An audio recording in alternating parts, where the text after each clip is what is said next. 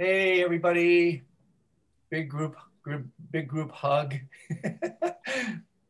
Big group, hello. This is great. Yeah, so I'm Andrew Holecek. Some of you may know me. I I just wanted to say a few introductory comments and to welcome you all and to welcome our honored guests here. We started this book group thing back in September. We finished, we had 30 weeks on the Dreams of Light book. And then the inspiration behind this particular book was we just did the big wave hello about a month ago. And I noticed a couple wonderful young smiling faces, children waving. And I said, oh my God, there's kids listening to this. This is fantastic. And so it hit me almost immediately at that point that I wanted to introduce you to this most amazing book. I can't tell you how beautiful this is. It's one of these marvelous books that is an adult book, really kind of encrypted as a children's book. There's so much wisdom in this. And so my dear friend, Joseph Parent, we sent the bio about who this remarkable individual is, agreed when I proposed this idea to him. And to make it even better, his wonderful sister, Nancy, who co-authored this with him, is also on board. So I'm super excited about this. So I simply wanted to welcome you all to this particular aspect of the book club. And as with the first one, we're pretty free flowing. It's emergent design, 4, 5, 6 weeks. We don't know, we'll see how it goes. We don't want to rush it. It's a short book, but it is just rich with layers of subtlety and nuance and wealth, designed for the beginner in each one of us, the child within each one of us, and also for children who actually will have the opportunity to listen to that. So without much ado, further ado, I should say, welcome everybody. Welcome my dear friends, Joseph and Nancy. Thank you so much for taking the time out of your busy lives to do this with us. I can speak on behalf of our community that we're super honored and psyched to have you with us. And so let's take it away. A Walk in the Wood, Meditations on Mindfulness with a Bear Named Pooh, with Joseph and Nancy too. Thank you, Andrew. That was great. And it's nice to see lots of familiar faces from the book study group and the meditation classes that we've been doing. We are missing one person, and that is my wife, Megan, who was the designer. She works for Disney, and she designed this beautiful, I wish you could feel the cover. It's embossed with lots of texture. And then you'll see a lot of the interiors that she designed with just a touch of red and a beautiful layout, chose all the fonts and pages. So if you've got I see people holding copies, you'll see it. She did the design. An illustrator from Disney did the drawings. And I wanted to introduce my dear sister, who wrote books for Disney for 20 years right now, and now is a freelance writer. And it was because of her connection with Disney and one of the editors that this book came about. So why don't you share the story with everybody? Okay. My sister Nancy. Okay, thank you. So back in July 2017, NPR did a piece on Morning Edition on the show called Forest Bathing, a retreat to nature can boost immunity and mood. And this was following up a trend that was happening in Japan called forest bathing. And my old boss, Patricia Van Noot, who's an editorial director for Disney Publishing, I did a lot of work for her. I worked with her, and then I freelanced for her. I currently freelance for her. And she would call me from time to time and bounce ideas off of me, and we would brainstorm together. Sometimes I'd write them, sometimes not, whatever. Anyway, she called me and she goes, I have a great idea for a book. And I said, okay, what are you thinking? She said, I think Disney should do a book on forest bathing with Winnie the Pooh, because there he is walking around the 100-acre wood. And doing a lot of forest bathing, or at least he should be. Anyway, I said, now that sounds great. And the next step was for her to take it to her acquisitions meeting. And 2 weeks later, I get another call from Pat, and she goes, well, the book's been acquired and we're doing it. And then she said, and I know exactly who should write this book. And I said, okay, I give. Who should write the book? And she said, you should write it, and you should write it with your brother, who I know is a meditation and mindfulness instructor. You two need to be the authors of this book. And we agreed to do it, and we're very excited about it. And then 1 week after that, I get another call from Pat, and she said, okay, we've selected the designer for the book, and it is your brother's wife, Megan, who is a senior designer for Disney Publishing, and she's going to design it. And so it became a total and complete family affair, and really and truly a labor of love for all of us.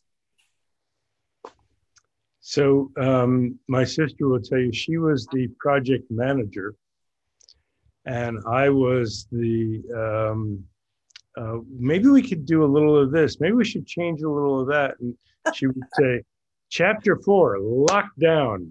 We got to lock this down. Because we had a very short deadline. What, about 2 months, I think we had to do the whole thing. Then we had to decide on the illustrations.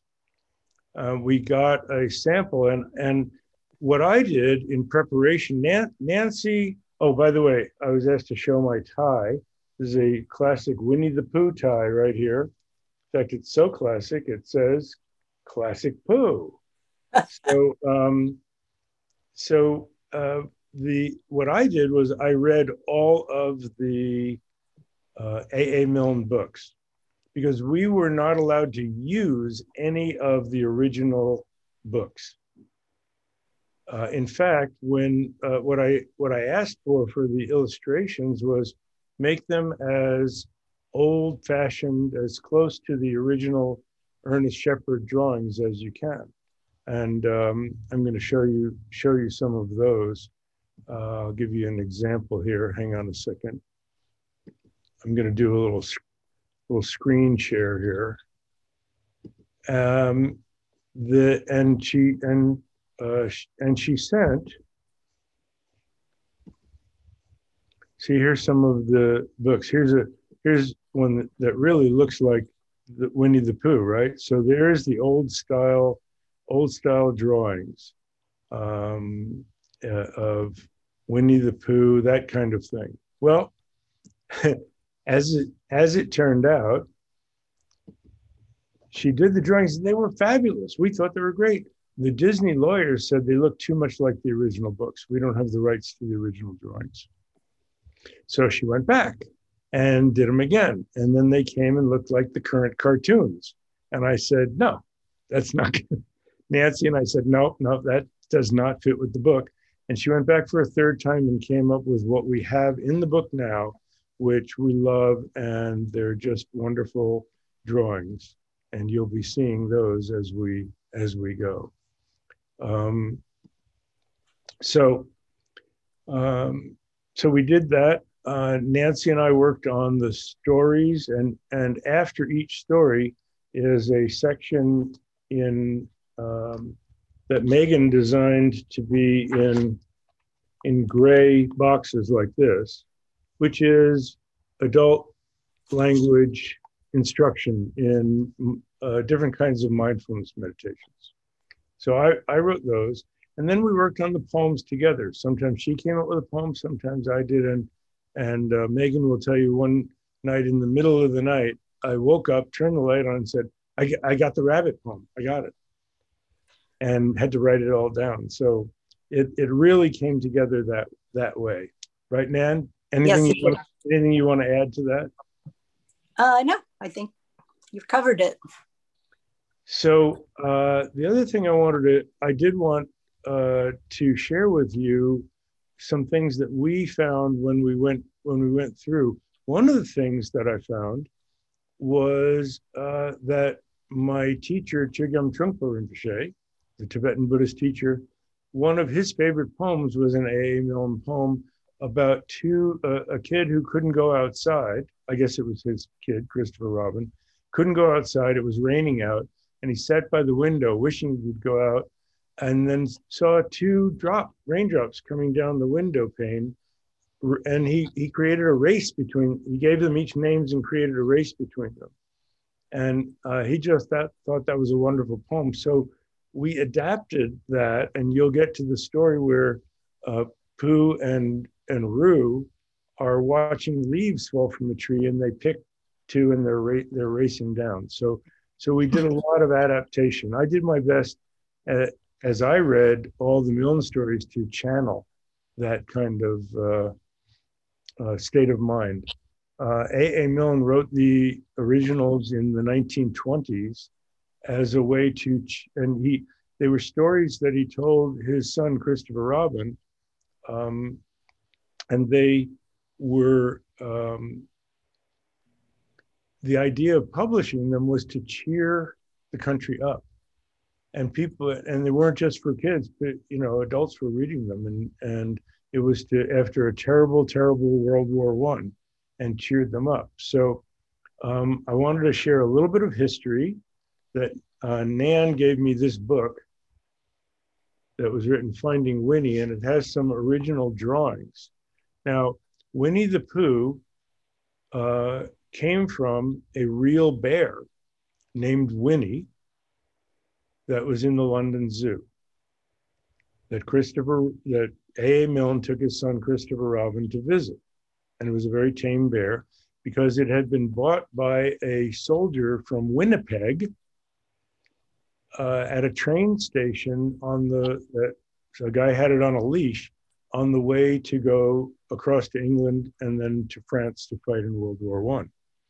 And so we'll start with, hang on a second, here we go. So the very first, this is his diary from Harry, the soldier that bought the dog. And it says it printed on the bottom. It's hard to read, but on the very bottom line of the 24th of August, it says, bought bear, $20. Isn't that cute? So that's when he bought the bear. And I all I could think of was August 1914, the guns of August. It was the start of World War I. Then this is Winnie and Harry. And he named the bear Winnie, he named the bear Winnipeg. So Winnie is short for Winnipeg because that's where he was from. And it was always, so he would have a little bit of home always with him. And then a statue in 1992 was made of Harry and Winnie. And there's the picture that the statue was made from. Oh, it's so cute. And then this is Christopher Robin with Winnie, as a grown-up black bear. And this was in 1925 in the zoo, and they became friends. So it was so cool to see the history. Now, then the original animals. So all of the Winnie the Pooh stories with Winnie the Pooh and Tigger and friends all come from these original animals that were Christopher Robin's stuffed animals. There's the teddy bear. There's Tigger. That's Piglet, very tiny, so he was always scared because Tigger was going to knock him over. There's Kanga, and there's Eeyore. So they now live in this display, the 100-acre wood there in the New York Public Library. And this is our version. These are the latest Disney stuffed animals that we collected for when Nancy and I did our readings. And there's Winnie, there's Roo, Kanga's little boy, Piglet, Tigger, and Eeyore, of course. So that was our reading.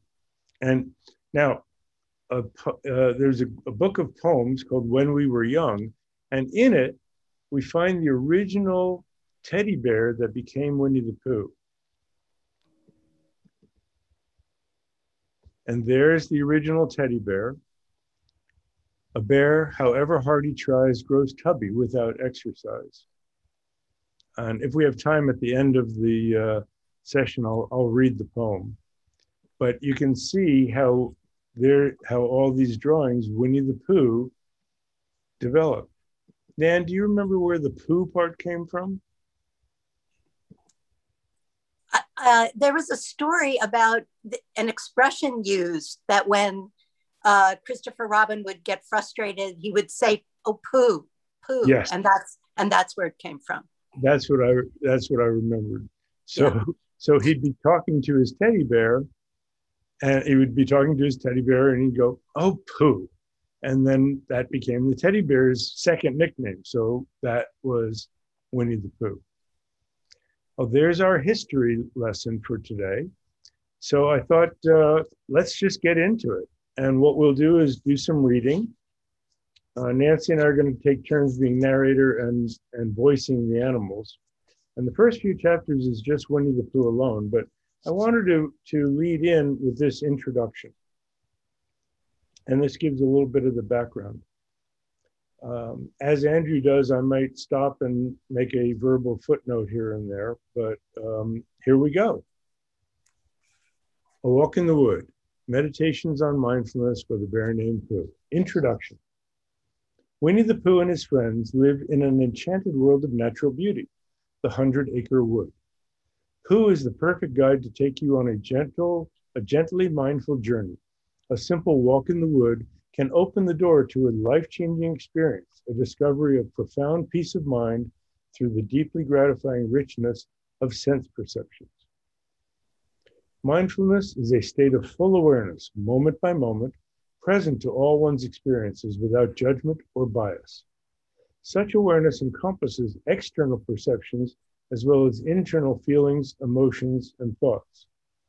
And as you know, when we've done our meditation classes, we do the close placement mindfulness of internal sensation and the breathing, but then we do open awareness and environmental mindfulness. And that's really what we connect with so much, both of those in this book. Practicing mindfulness begins with setting the intention to be more fully in the here and now. After settling into your physical presence, you focus on a sense experience like the feeling of your breath going in and out. The main work of the practice is bringing your attention back to its focus as soon as you recognize that you've drifted off from thoughts. The goals are to be able to pay attention more completely to what you're doing, to maintain that for longer periods of time, to notice more quickly when your mind wanders, and to bring yourself back again and again. The benefits of mindfulness are well recognized: peace of mind, calmness and stress reduction, the opportunity to work through and transform painful thoughts, memories, and worries, as well as acceptance of the changes and challenges that life brings. And don't we have enough of those? There's also a growing acknowledgement of the benefits of deeply experiencing nature, the calming quality of sounds like running water and rustling leaves, the soothing quality of smells like lavender and chamomile, and the emotional comfort of beautiful natural vistas are well documented. Access to the healing qualities of mindfulness in nature is very timely for our stressful, fast-paced modern world.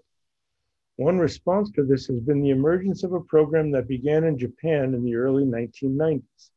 It is called Shinrin Yoku, which roughly translates as forest bathing. I always thought that was not such a good translation. People pictured a pond in the middle of the forest and you go take a bath in there. But the literal translation would be immersing yourself in the atmosphere of the forest. So it is mindfulness as well as aromatherapy going into the pine and eucalyptus forests. As Nancy and I wrote, but it doesn't involve dipping yourself in water. Rather, you immerse yourself in sense awareness of the natural environment, sights, sounds, smells, tastes, and sensations. Like a warm, soothing bath, you experience the healing qualities of communing with nature. And mindfulness of sense perceptions is the ideal vehicle to truly immerse yourself in that experience. When the mind is absorbed in mindfulness and bathed in the sense perceptions of nature, you are less focused on your physical and emotional pain, anxiety, and stress. Feeling better creates a positive momentum toward true well-being. The stories in this book follow Pooh through the course of one day. It begins with waking up, then a session of morning exercises, mindfulness practice, and contemplations on kindness. He takes a walk in the wood, delighting in the magic of natural beauty with a childlike spontaneity. He has adventures with friends he meets along the way, encouraging them to be confident, considerate, fearless, cheerful, and relaxed. Pooh's experiences inspire deep insights into life, as well as the appreciation he feels for his friends and nature. Upon returning home, he reflects on the day and sets his aspirations for the future. Along with each story is a description of the perspectives and practices that you can use to learn about mindfulness, deepen your experience of it, and guide you in immersing yourself in the magic of nature. As Pooh discovered, mindfully exploring nature and engaging with friends is an ideal path for working with your own habits, attitudes, and emotions while cultivating more meaningful relationships with others. Chapter 1. Chapter 1, Mindful and Kind. How you start your morning sets the tone and rhythm for the rest of the day. So it's helpful to develop a regular physical and mental routine. Wake up your body with some simple movements. Wake up your sense perceptions by tuning into your environment. Wake up your mind by setting your intentions for the day to be as mindful and kind as you can be for yourself and others.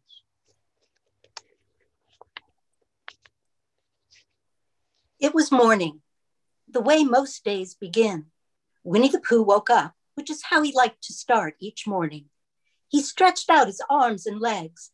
A sigh that was mostly a yawn, or was it a yawn that was mostly a sigh, started deep inside, wound its way up through his nose, and found its way out his mouth with an ah and an He sat up, stretched a little more, and rubbed the sleep from his eyes.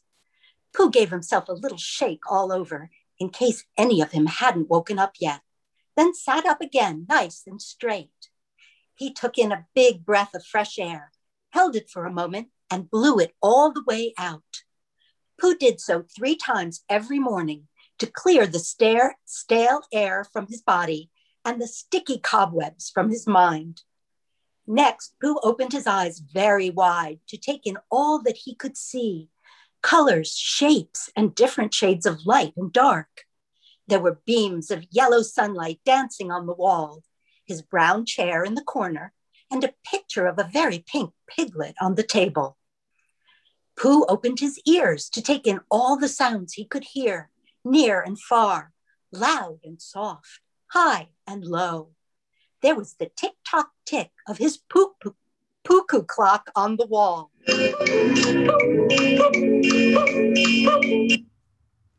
The birds chirping sounds outside his window, and the gentle whistling of the wind in the trees. Next, he recited his morning rhyme. Just 2 things to do to truly be Pooh. The first thing was to be in the here and now as much as he possibly could, without a whole lot of thinking about it. This was easy enough for a bear of very little brain. The second thing was to be as kind as he possibly could toward everyone, including himself. This was easy enough for a bear of very big heart. It's not hard to be me. Just be here and now and be kind, thought Pooh. So that's our first story, waking up. Now, I want to read the additional material,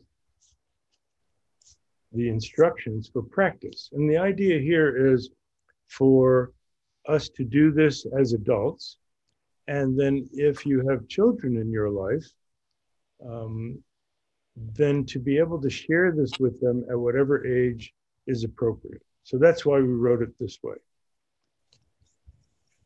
This is from Peace is Every Step by Thich Nhat Hanh. Every morning when we wake up, We have 24 brand new hours to live. What a precious gift. We have the capacity to live in a way that these 24 hours will bring peace, joy, and happiness to ourselves and others. Wake up your body. To start your morning routine, sit upright in bed or on the edge of the bed with your feet on the floor. Take a full breath in through your nose, hold it for a moment, then exhale through both the nose and mouth until your breath is all the way out. You can gently pull in your belly to help push your breath all the way out. Do that 3 times. If you'd like, imagine that with each exhalation, you're releasing a negative feeling or emotion, such as anger, greed, envy, pride, or stubbornness. Now, some of you will recognize this who have taken the more advanced class as the cleansing breaths, the clearing breaths. Since we wrote this, there's actually this book came out called Breath by James Nestor. And one of the things he points out is that one of the issues that we have with breathing is not so much that we don't take enough fresh air in, but we don't expel enough of the stale air. There's always some residual left in our lungs.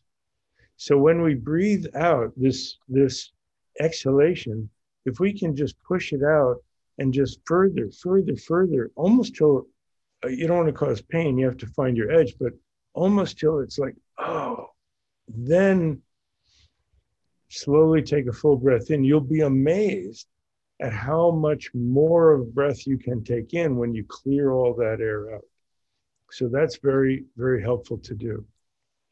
The reason that I put this in as wake up and swing your feet over the edge of the bed for beginners, and even for me, after you get up and you start doing stuff, it's hard to stop and go sit down and do your breathing and your meditation. So before I get out of bed, swing the feet over to the side and do your morning practice that way. You can be a little more sure that you're going to get it done and not get caught up in the swirl of things that are going on. So that's wake up to your body. Wake up to your environment. Open your eyes wide to your full field of vision, side to side and up and down.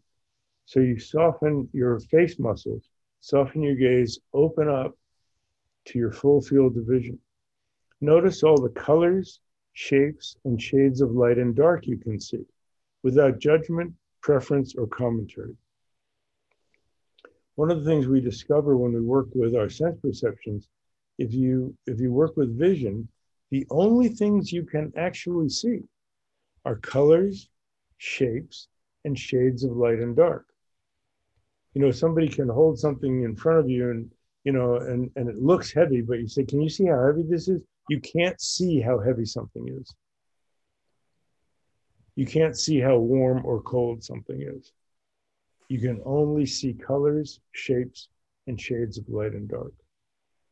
Visual perceptions. In the same way, tune in to your hearing, opening your awareness to sounds from all directions, near and far. Notice all the loud or soft, high or low, and sharp or dull sounds you may hear. Experience what you're feeling, such as the firmness of the mattress you're sitting on, the soft carpet or hard wood of the floor under your feet, the texture of the sheet or blanket under your hands. So these are the stages in the sense perception, awareness of the environment and sense perceptions. We've done this in the meditation class, going through all the sense perceptions. And what we've talked about is that our sense perceptions, our perceiving mind is like a monkey in a room with 6 windows. It jumps from window to window, but it can only look out one window at a time. So that sense perception is in the foreground and all the others go to the background. So listening, seeing, smelling, tasting, feeling. One thing, Nancy and I also wrote a diet book, and one thing that we put in there was to set your fork and knife down after you've taken a bite of food, Because if you're working with them, your mind is on the feeling and not on the tasting. It is amazing how much more you taste when you don't do anything else but taste. Thoughts are also included in this, in the sense that you perceive your thoughts. So a thought popping up in your mind, if you can observe it without getting taken away by it, it's like your mental sense perception.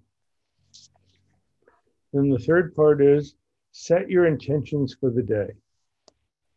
First, establish the intention to be as mindful of your body as you can, to notice how you move, how you feel, and what you experience through your senses, and to be kind in your actions. Second, establish the intention to be as mindful of your speech as you can, to notice the words you use and the tone and volume with which you express them, and to maintain positive self-talk and helpful communication with others.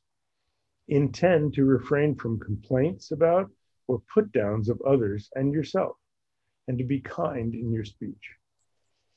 Third, establish the intention to be as mindful of your thoughts and state of mind as you can, to notice your experience as it unfolds without analysis or commentary, and to come back to what's happening in the here and now when you wander into daydreams of past and future.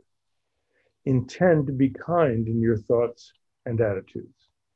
Overall, as best you can, be aware of how much you are keeping to or straying from these three intentions throughout the day. The more mindful and kind you are, the better your day will be. So that's the end of the first chapter. And I thought we could just take a moment. If people have any questions, you can put them in the chat.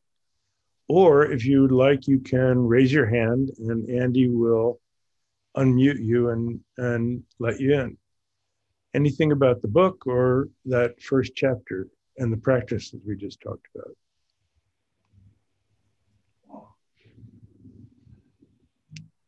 And this is what I call waiting meditation. We wait, let things percolate.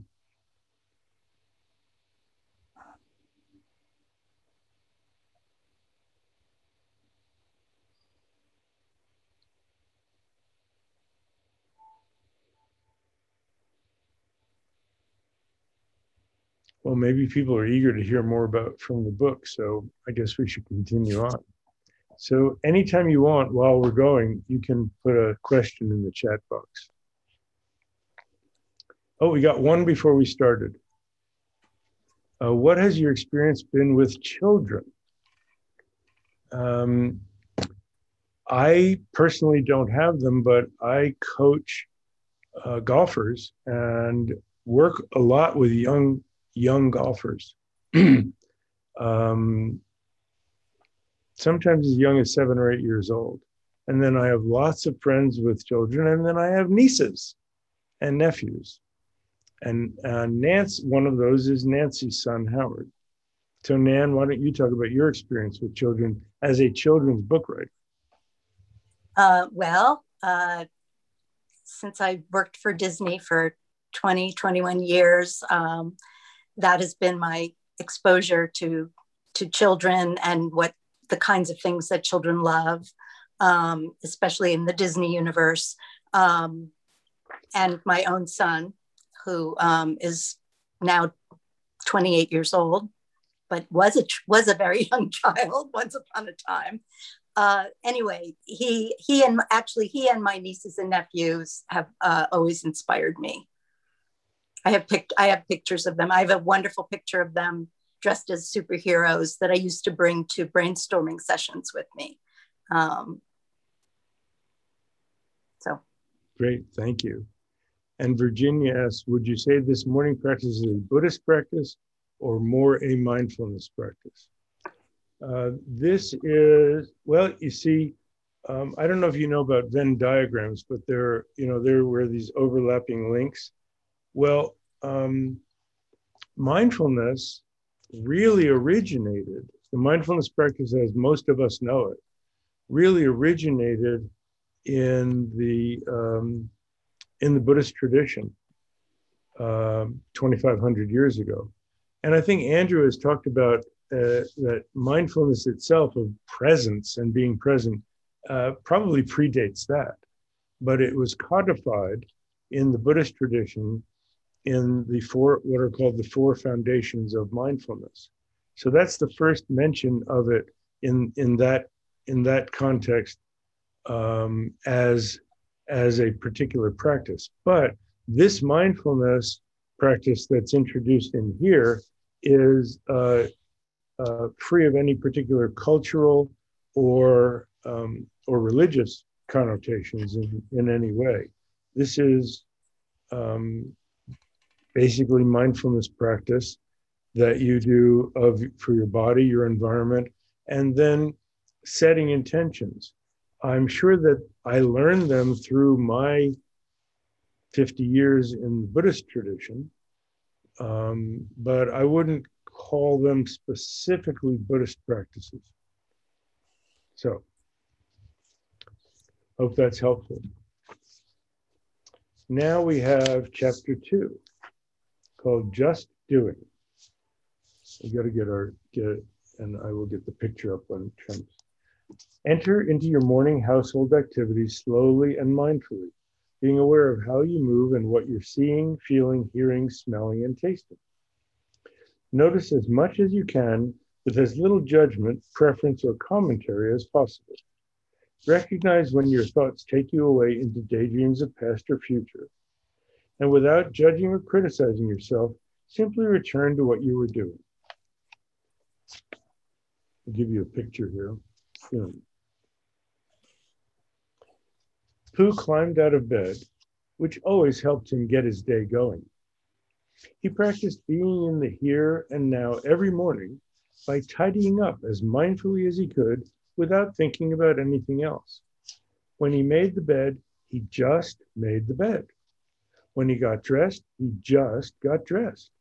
When he opened the curtains, he just opened them. All of a sudden, some leaves whooshed in through the window. Pooh took out a broom and started to sweep. Now let's give you a look of Pooh sweeping here. There he is. Although his sweeping began mindfully, his thoughts drifted back to the time that he and Piglet had jumped into the crunchy autumn leaves in Rabbit's garden. The leaves had flown everywhere. Rabbit got a bit cross, so Pooh and Piglet swept the leaves back into a pile. At that moment, Pooh woke up from his daydream. He noticed that he had been sweeping the same spot over and over again. Oh dear, my mind was in the past in Rabbit's garden, while my sweeping was here and now. But it's okay, no need to fret. Now my mind is back to here. You see, anytime he noticed he had strayed from being in the present, he simply recited his reminding rhyme. Come back from the future or past to what I was just doing last. That's the way I know how, to be Pooh here and now. And he went back to sweeping. Hearing a little rumble from his tummy, Pooh thought that a smack roll of something would quiet things down. He dipped his paw into some sweet golden honey and licked it all off. Oh, so yummy. When Pooh ate honey, he did not have to remind himself to just eat. Then Pooh was finished. He looked around and smiled. Everything was tidy and his rumbly tummy was quiet. He felt satisfied knowing that he had done his best job of being here and now and being kind to himself. With a cheery little hum, Pooh opened the door and stepped outside. So that's story number 2. I have a funny little anecdote with this.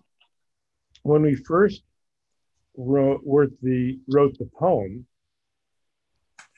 we wrote, come back to what I was just doing. And that's the way I know how to truly be pooing.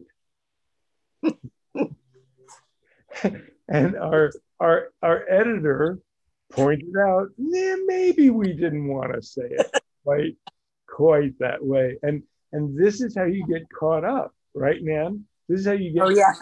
Oh, You've yes. written it, and we didn't see it. Now, I mentioned this. I mentioned this to Andrew earlier. Nancy's also famous for having authored one of the top 25 in children's books, one of the top 25 worst titles of children's book. And Nan, what's the title of it? It was Cooking with Pooh. It was a cookbook. Pooh. Yeah. No Pooh after that either. Just Cooking with Pooh. Yes. Oh, yes. Yes. And so we decided to rewrite the poem from that's the way to what I was just doing. I know how to truly be pooing. We changed that to be Pooh here and now. So I thought you'd enjoy that story. That story. Yes, that's the side we have. So this is, and when we wrote this poem, I said, wow, this is the quintessence of mindfulness in 4 lines. What is the practice of mindfulness? Come back from the future or past to what I was just doing last. The word for mindfulness in the ancient Indian language from 2,500 years ago, the word for mindfulness is sati, S-A-T-I. Well, it's not S-A-T-I, that's the English spelling of it. It's pronounced sati. And if you were to translate in a folksy translation, it would be remembering what you were doing. And we all have a very vivid experience of an absence of mindfulness. You were headed into the kitchen to do something or get something. You got distracted and involved with something on the way. You finished that. You did remember to go back towards the kitchen, and then you walk in and you go, okay, why did I come in here? You didn't remember what you were doing. So this is simply the instruction, the simplest instruction on the practice of mindfulness. Come back from the future or past to what I was just doing last. When your mind wanders, come back to what you were just doing last. As I've talked about before, you don't have to come back to the present, because as soon as you wake up from your daydream of the future or past, right? As soon as Pooh woke from his daydream, he noticed he'd been sweeping the same spot over and over again. He was already back in the present. Your present is your default mode. The daydream is an overlay, and once it's gone, you're back. You're already here. What you come back to is what you were just doing last. That's the instruction. And that's the way to be Pooh here and now. So we talked about, we read that Pooh, when he made the bed, he just made the bed. When he got dressed, he just got dressed. There's a Zen story that connects with that I put in the next bit of material. 2 Zen students were telling each other about their teachers. My teacher is a great master who does great things. With 3 strokes of his sword, he can cut an apple off a tree, slice it into quarters before it hits the ground. He can shoot an arrow into the center of a target and then split that arrow with a second one. The other student said, that's pretty good, but my teacher is really amazing, and a really amazing master who does really amazing things. What can he do? Asked the first. When my teacher walks, he just walks. When he sits, he just sits. When he eats, he just eats. Mindfulness in action. Practice mindfulness in action by moving slowly enough to notice details of your experience, movements, perceptions, and sensations. It's often helpful for beginners to mentally label what's being experienced. For example, when drinking a glass of water, you can think, grasping the glass, it feels cool and smooth. Lifting it to my mouth, drinking water, it feels quenching. setting the glass down, letting it go. When you wash your face, notice how you move your hands. Feel the wetness and warmth of the water, the smell and slipperiness of the soap, the softness of the towel. As you brush your teeth, notice the movement of your hand and wrist. Feel the rub of the bristles on your gums. Taste the flavor and smell the scent of the toothpaste.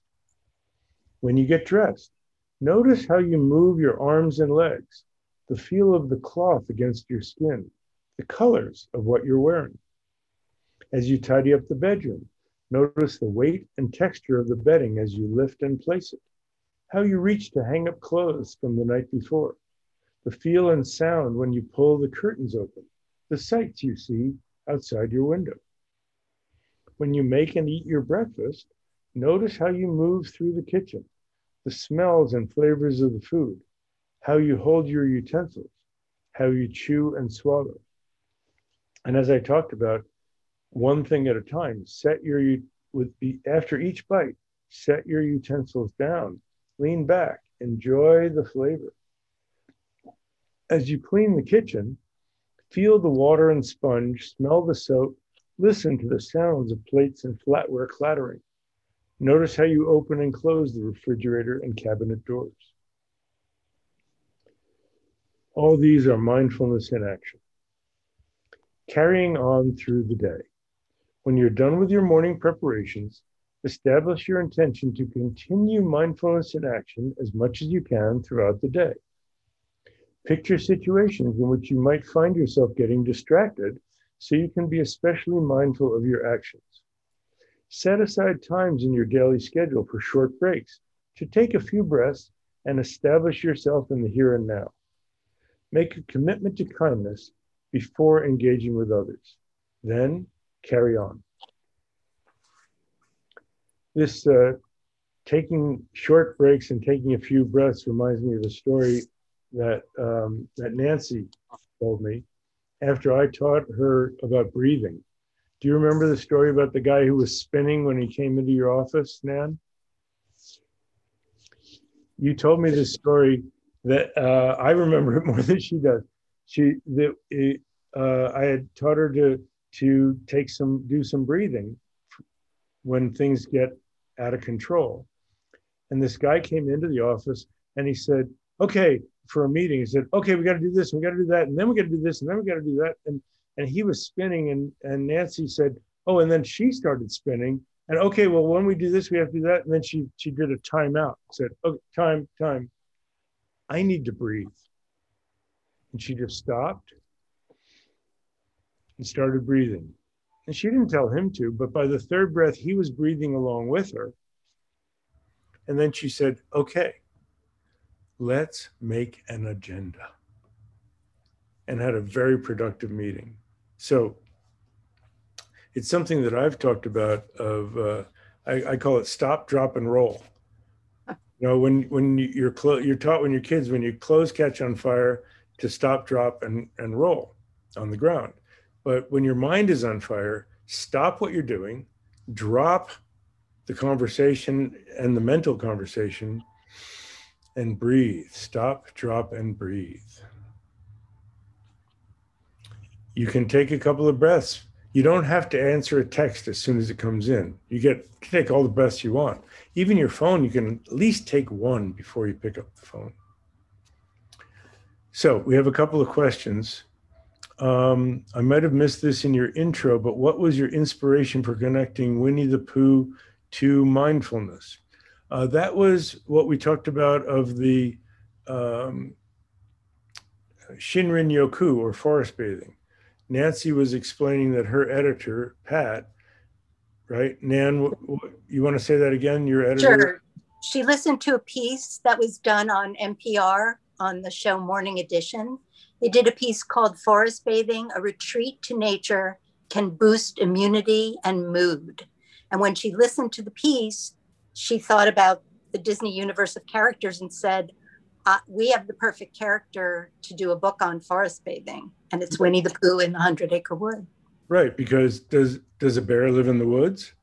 Isn't that expression, right? This bear does. And do everything else in the woods. But and then what you told me, Nan, was she had understood from the piece that it's both aromatherapy of the atmosphere, but it's also a deep experience of mindfulness Yes. of nature. Yes. And then she asked my sister, said, "Your brother teaches mindfulness, right? Would he be interested in working with you on the book?" And that's how the connection happened with Winnie the Pooh and mindfulness. The next question is an age range as far as kids that we'd recommend. I think we said 4 to 104. And the wonderful thing about this is, who doesn't like Winnie the Pooh? They did a survey of all the children's book characters in history. Winnie the Pooh, number one, the most beloved of all. So, wow. Now, could, if you showed these pictures and read these stories to a 4-year-old, sure, I think so. They probably wouldn't be able to do the meditation. That's probably more for 7 or 8-year-olds. But even in a lot of preschools, they are having the kids just sit quietly. And you can say, notice what you're feeling. What do you feel? You can give them something to touch and say, feel this. Is it soft or rough? Is it heavy or light? As long as they understand those terms, you can just do that. So you find your way. The stories are for all ages. The instructional parts, you have to decide for yourself, for the kids that you're working with. Traditionally, real meditation, where you actually sit down and work with awareness of the breathing and posture and labeling and bringing back. Traditionally, I was told by my teacher in Tibet, they didn't really start the kids till they were 8 years old. But they would start doing mindfulness in action when they were 5. Kids in Tibet were not disciplined in any way until they were 5. And then at that point, they said, you are now a part of the family. You have jobs, you have responsibilities. And there's this transition. And then they were starting to be taught to be mindful. But even with social emotional learning with preschoolers, they're finding that it's great and good to have a child take a pause and take a breath before acting out in any way. So they're working a lot with breathing with preschoolers. For emotional regulation. Yes. Yeah, absolutely. That is ER. Emotional regulation is kind of the latest thing. Yeah. Thank you. That's great. The next one is, how does mindfulness play out in something that is directed toward the future, like planning of an event, a project, or a trip? Okay. So that's very good. If you know that that's what you're doing, then you're making your plans with awareness, with present awareness. I know that I'm looking at my calendar. I know that I am looking at May 28th. Oh, I remember May 28th, I'm going to be traveling. I should look into getting a plane ticket. Okay. And I'm going to write down getting a plane ticket. When I go on this trip, it's going to be so great. And I think that I'm going to, and then you're off in a fantasy. And when you're off in the fantasy, your mind is in the future. And if you're sitting and meditating, you're not writing things down and planning the future. The thought may come, when I get up, I think I need to get an airplane ticket. And then you let it go. That's not so easy sometimes. I got to remember. And but if you're sitting there, you go, okay, yep, I know. I'll get my airplane ticket, no problem. And then you start thinking about the trip, and you're not with your breath and your posture. That's the moment when you wake up from that visit to the future, that's when you go, that was thinking or wandering back to what I was intending to pay attention to. See, it's all about your intention for your attention. So mindfulness basically means aware, as you wrote, very good, aware of what you're doing and what's going on in your mind while you're doing it. That's correct. Let's see if we have any more. This is shared in the chat. A good rule, a child can sit still 1 minute per the years of age. 3 minutes for a 3-year-old, and so on. Ooh, I should be able to sit for a long time. That's true. Okay, how are we doing? So that's been about an hour. Should we do one more chapter? What do you think? Do I see thumbs up or? All right, one more chapter. We're gonna do one more chapter. And this is, this is perfect. This is body and mind. A combination of energetic movement and mindfulness practice helps to cultivate well-being by synchronizing body and mind. Activate the flow of energy throughout your body, settle your mind, and rest your attention on your breathing. As he stepped outside, Pooh felt the soft, moist moss under his feet. He smelled the rich sweetness of the honeysuckle, his favorite flower, of course, on the climbing vines curling around the tree. Licking his lips, he lapped up a mist drop of luscious honey. He heard the birds singing and the wind whistling. Or were the birds whistling and the wind singing? Pooh noticed that he could see the forest for the trees, no matter what anyone says. Here were the trees, bushes, hills, dales, creeks, and ponds that made up the 100-acre wood. Now it was time for his daily exercises. Pooh raised his chubby little arms high up in the air, or at least as high as they would go. He could feel the pull along his arms and shoulders and sides. Then he bent over to touch his toes, or at least as far as he could reach down to them. He could feel the stretch in the back of his legs. He did each movement exactly 7 times, not 6, since that wouldn't be enough, nor 8, since he could only count to 7. Then he walked slowly and mindfully to the big log in front of his house, his not thinking spot. Pooh settled his bottom onto the log at a smooth, curvy place that fit just right. He sat up straight so he could take nice, full breaths. Pooh drew the air into his nose. It was cool and dry, and it filled him up. Upon breathing out, it felt warm and moist. The rhythm of his breath, filling and then emptying, lulled him into a comfortable calm. Pooh could feel his tummy get bigger and smaller as he breathed in and out. He let his mind rest there, feeling the weight of his body as if he were sinking into the log. Deeply grounded and firmly centered in his not thinking spot, Pooh felt at peace.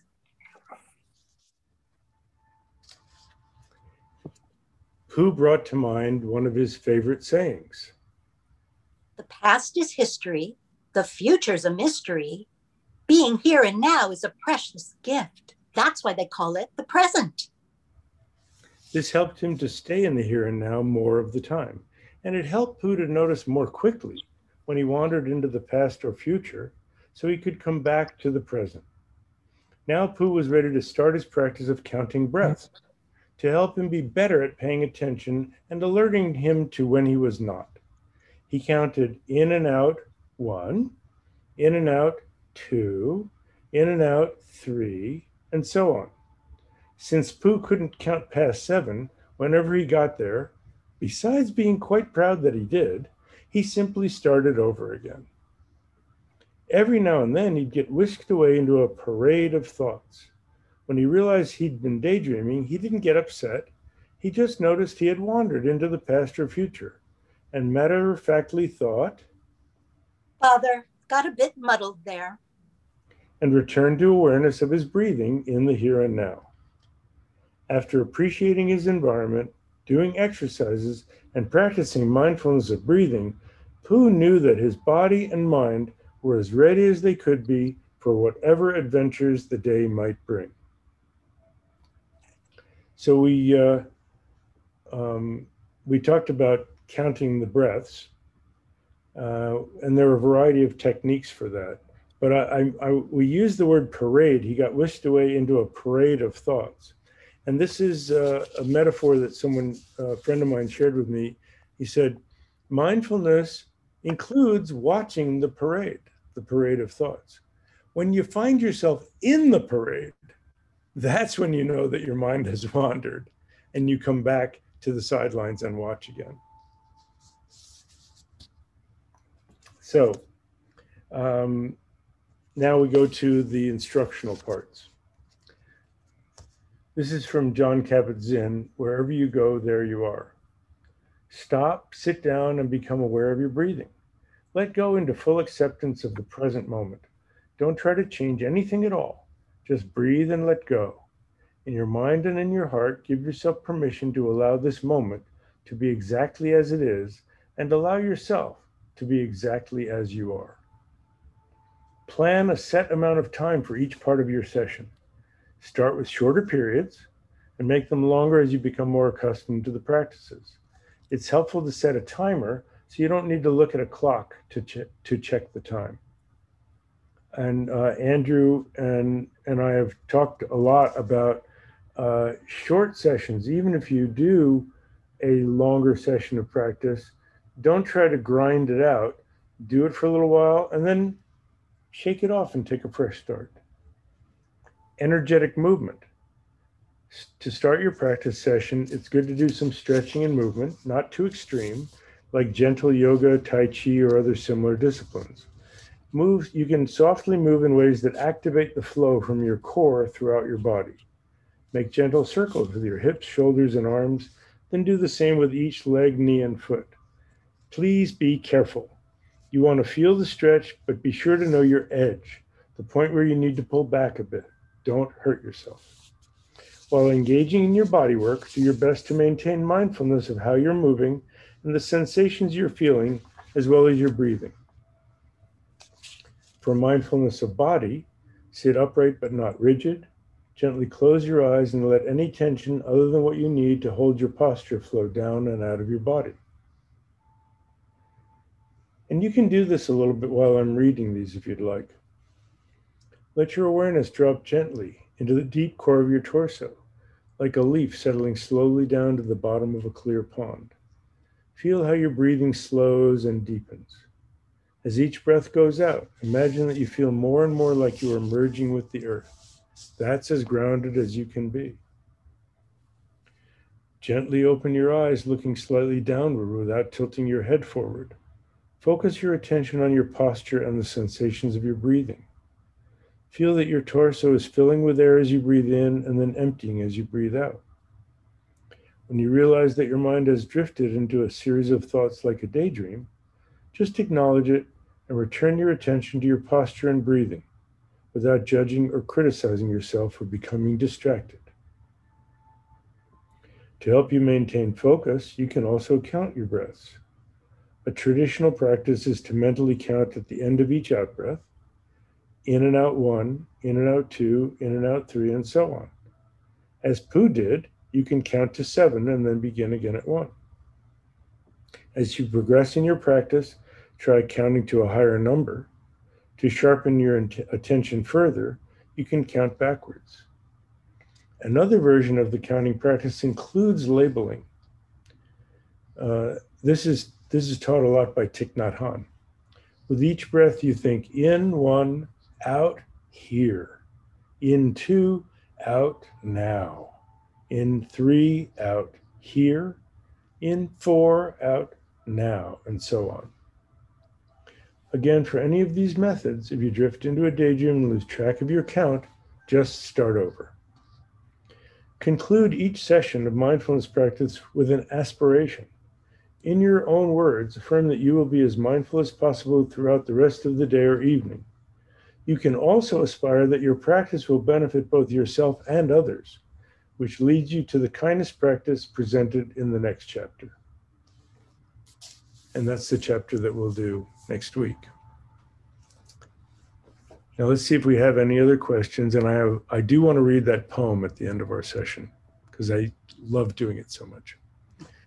This book sounds very good and positive so far. Do you have an age range? I think we did that, the age range recommending it. Let's see. No, I think we don't have any more questions. Let's wait for a moment in case someone has another one. We'll do our waiting meditation. You can count like Pooh did if you want.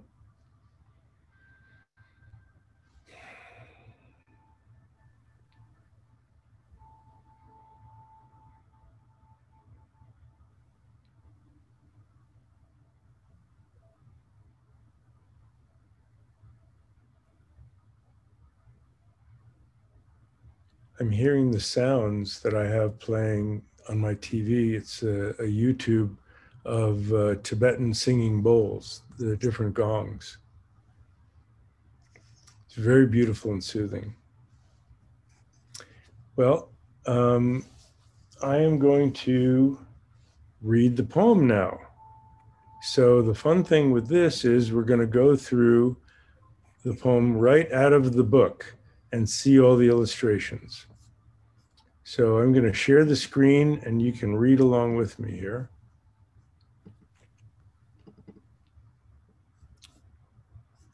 Is that up as a shared screen? Okay. Teddy bear. A bear, however hard he tries, grows tubby without exercise. Our teddy bear is short and fat, which is not to be wondered at. He gets what exercise he can by falling off the ottoman, but generally seems to lack the energy to clamber back.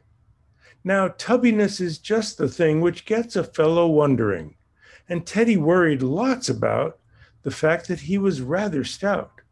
He thought, if only I were thin, but how does one begin? He thought, it really isn't fair to grudge me exercise and air. For many weeks he pressed in vain his nose against the window pane and envied those who walked about, reducing their unwanted stout. None of the people he could see is quite, he said, as fat as me. Then with a still more moving sigh, I mean, he said, as fat as I. Now Teddy, as was only right, slept in the ottoman at night, and with him crowded in as well more animals than I can tell. Not only these, but books and things, such as a kind relation brings, old tales of once upon a time and history retold in rhyme. One night it happened that he took a peep at an old picture book, wherein he came across by chance the picture of a king of France, a stoutish man, and down below these words, King Louis so-and-so, nicknamed the Handsome. There he sat, and think of it, the man was fat. Our bear rejoiced like anything to read about this famous king, nicknamed the Handsome. There he sat, and certainly the man was fat.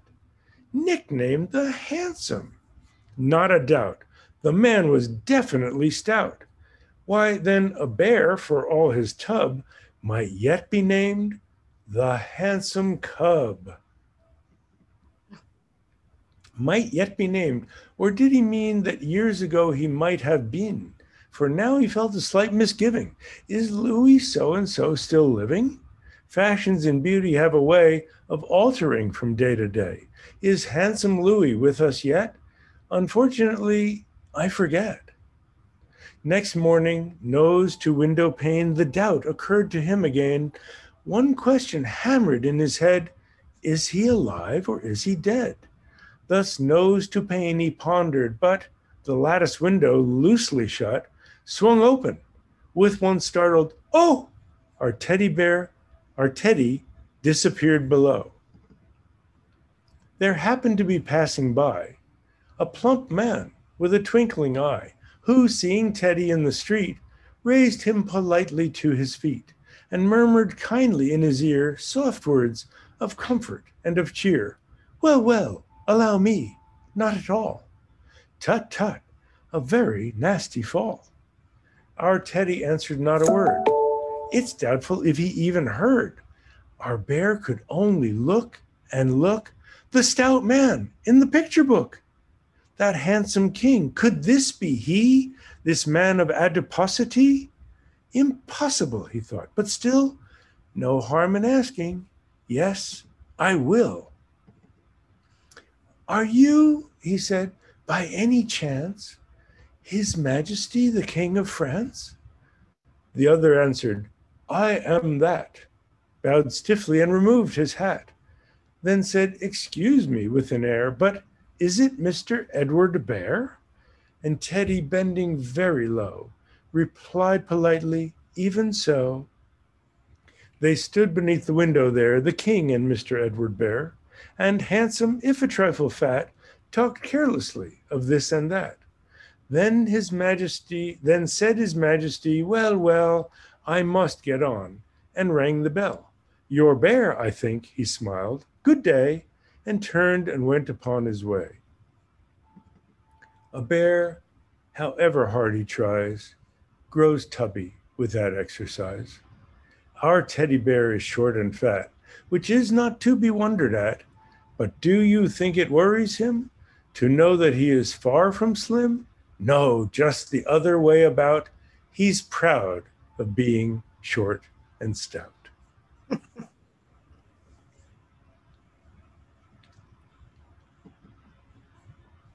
So, thank you so much for joining us in this class.